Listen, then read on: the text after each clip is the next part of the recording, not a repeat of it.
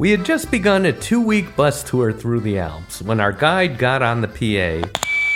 This is not a vacation. This is an experience. You will learn things and see things, but do not expect to have fun. She was wrong, because it was a pretty fun trip, except for the fun parts, and by that I mean the activities that are part of every tour that are just there to fill time. Activities like the folklore show. Virtually every town in Europe has its own folklore show. Local people dress in costumes no one wears anymore, sing songs nobody likes, and do dances that no one's done in 100 years. No tourist enjoys these shows, and locals avoid them like the plague. It's like sitting through a school play that your kid's not in. On our Alpine tour, we saw 6 folklore shows, and they always played the same number, Edelweiss. I used to love this song. Now I don't want to hear it again for my next 10 lifetimes. Mind you, Edelweiss is not even a German folk song. It was created by 2 Jews in New York in 1959. Coincidentally, I was also created by 2 Jews in New York in 1959. Edelweiss debuted in The Sound of Music, a heartwarming family musical about a sailor who bangs a nun. It was a Tony-winning play, an Oscar-winning movie, and it became the worst folklore show I ever saw. This was in Salzburg, Austria, the breathtakingly gorgeous town whose Nazis chased the Von Trapps out of Europe. Unlike the film, the Von Trapps didn't climb every mountain to flee the country. They just hopped on a train and got the hell out. Salzburg mounts a folklore show called The New Sound of Music, which seemed to be the old Sound of Music, but with a cast that included a Filipino man and what appeared to be a Hungarian stripper. During the show, I heard a tourist ask, "Are they the real Von Trapps?" The scenic river cruise is another tourist time waster. They offer these in every country from Canada to Cameroon, but Norway offers an alternative to the river cruise, a fjord cruise. And what is a fjord? It's a river! The only difference is that seawater tends to back up into a fjord. So the only way to tell you're not on a river is to drink the water you're sailing on. So what's the big attraction? It's the name, fjord. It's got that J in there after the F, looking all weird and exotic. Take it out and you're left with ford, meaning shallow river, or good but not great car. It's the same reason Häagen-Dazs ice cream seems exotic even though it comes from the Bronx. The makers added an umlaut and threw in a Z at the end to make it sound Danish, even though the Danish language doesn't use umlauts or Zs. The name is completely meaningless, although Häagen-Dazs sounds somewhat like the Danish words for chin and toilet. Most tours these days bring you to a winery because you can't see those just anywhere. Except that you can. Wine is now produced in all 50 states. Enjoy a Pittsburgh Pinot Noir or South Dakota Sauvignon Blanc. At least 75 countries produce wine, but critics agree Vietnam makes the worst in the world. I've been on so many winery tours, I've seen the technology change twice. First, they went from aging wine in wooden barrels to using stainless steel tubes that look like iron lungs. Then they switched from steel to concrete vats, which resemble inner-city swimming pools. These tours always end with the wine tasting, which is all you really care about. You paid $50 to sip 5 different wines that combined wouldn't fill half a glass. But you've got a skilled wine expert to talk you through it. Of course, the art of wine tasting has been proven to be bullshit many times. When experts were given the exact same wine, but poured from 3 different bottles, they gave them 3 completely different rankings. The highest rating, no surprise here, went to the wine in the fanciest bottle. And in a blind test, the pros could not even tell white wine from red. A disgusting spin-off of the winery tour is the Olive Grove visit. Here you pay for the privilege of chugging 6 different kinds of olive oil. Not on bread, not on salad, you just drink straight oil. It's less a gourmet experience than a frat hazing. But nothing beats the time-killing tedium of visiting a tea plantation. There are 20,000 varieties of tea, but that's a result of how they're processed. They all come from exactly the same plant. If you visit a tea farm, and you will, they have them in 62 countries, you'll see the same bush over and over and over again. It's a squat little shrub, resembling a tidy British hedge, but trust me, if you've seen one tea plant, you've seen them all. Enough about individual activities. What about a whole complex filled with fun that's no fun? I'm talking about the all-inclusive resort. I keep going back to these places thinking I'm going to love them, and by day 3, I want to drown myself in one of their many colorful jacuzzis. I visited a resort in Mexico recently and began to feel trapped as we drove through 5 miles of jungle to reach the place. The last Jew to take a ride like this was Dreyfus on his all-expenses-paid vacation to Devil's Island. My friend Howard lured me to the resort. He's gone here every spring for the past 5 years, never leaving the compound. He sits in a cabana on the beach all day long. He doesn't read a book, he doesn't nap, he's never gone in the ocean. He just sits. He became my landmark when I got lost on the beach. Seagulls navigate by him. They should run cables up his butt and make him a lighthouse.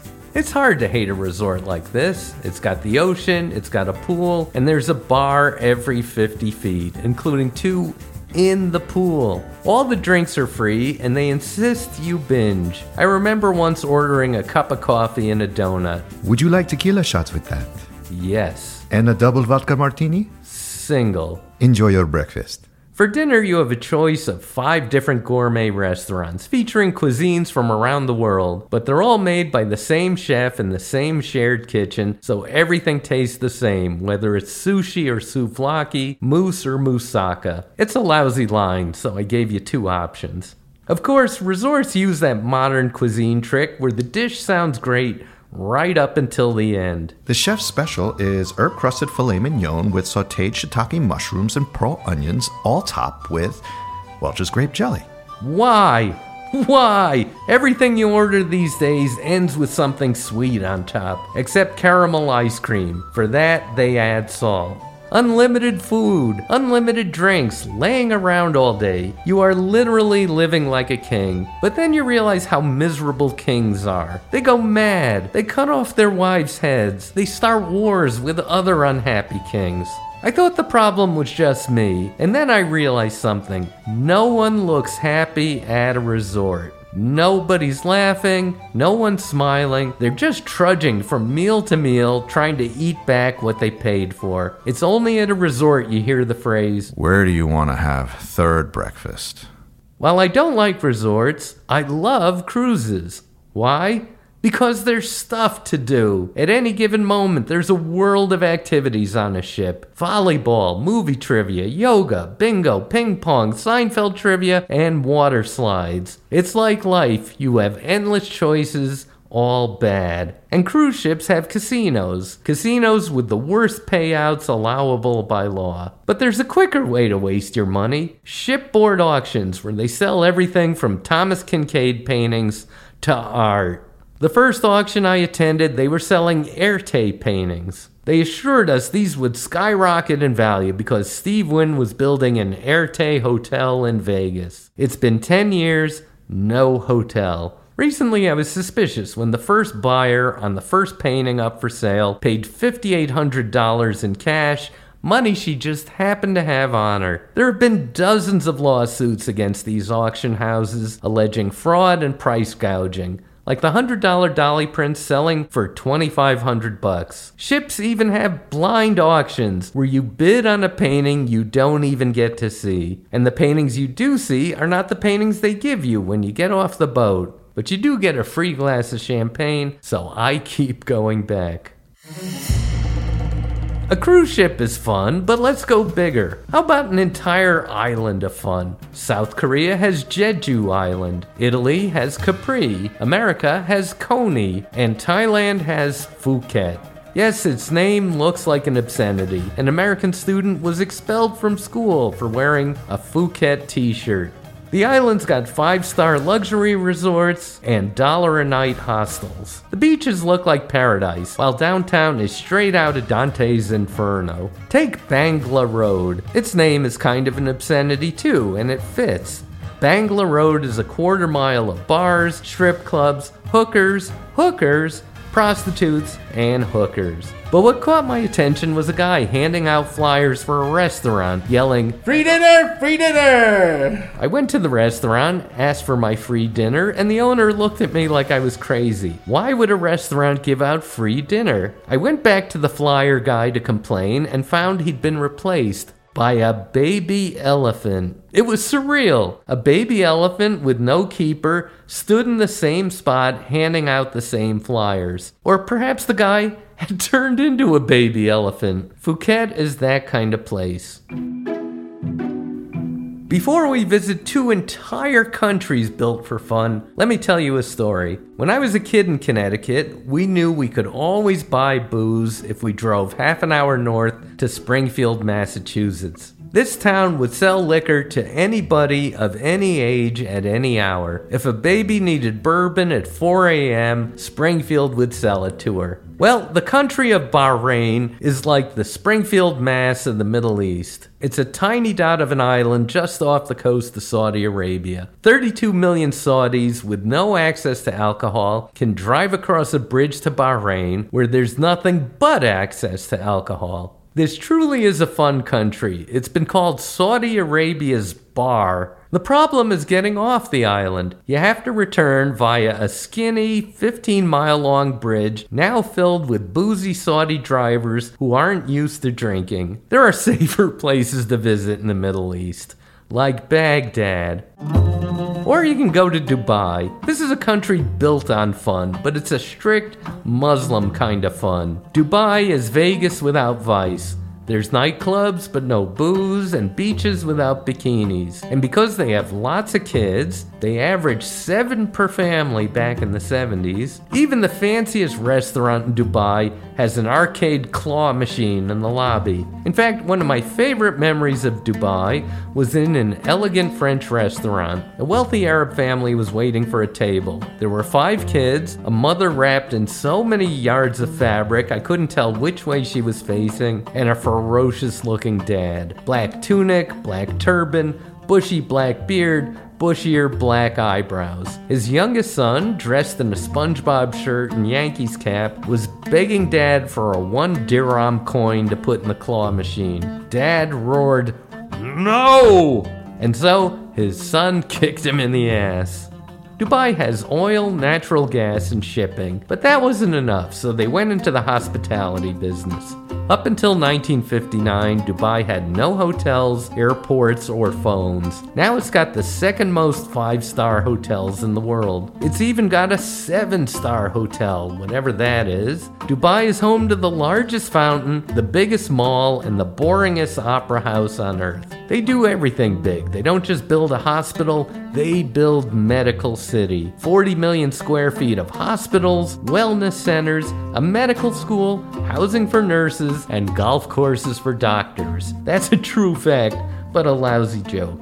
Dubai has also got Burj Khalifa, the world's tallest building. It's insanely big, 700 feet taller than the next tallest building on Earth. It's as tall as the Empire State Building, standing on top of the Chrysler Building, on top of the Statue of Liberty, on top of Yao Ming. As proof of its Tower of Babel-like hubris, the Burj Khalifa started out as the Burj Dubai, but they went bankrupt halfway through construction. Neighboring Abu Dhabi bailed them out and stuck their president's name on it. This is a colossal screw you, like renaming Trump Tower after the president of Mexico. Whatever it's called, Burj Khalifa is pretty pointless. You build tall buildings in cities because there's no land to spread out. Dubai has the entire Arabian desert. Not only that, they're making new land, trucking in boulders to build 300 islands in the Persian Gulf. One shaped like an enormous palm tree, another shaped like an even bigger palm tree, and a third one's a palm tree 7 times as big as the big one. There's also an Atlantis resort, and in true Atlantis fashion, all these islands are sinking into the ocean.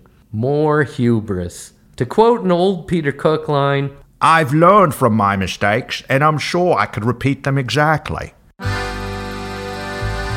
What Am I Doing Here was written and performed by Mike Reese and produced by Josh Perillo, featuring Coy Wynn saying, "Free dinner! Free dinner!" with additional voices by Denise Reese and Trevor Morris, Mike's funny doorman.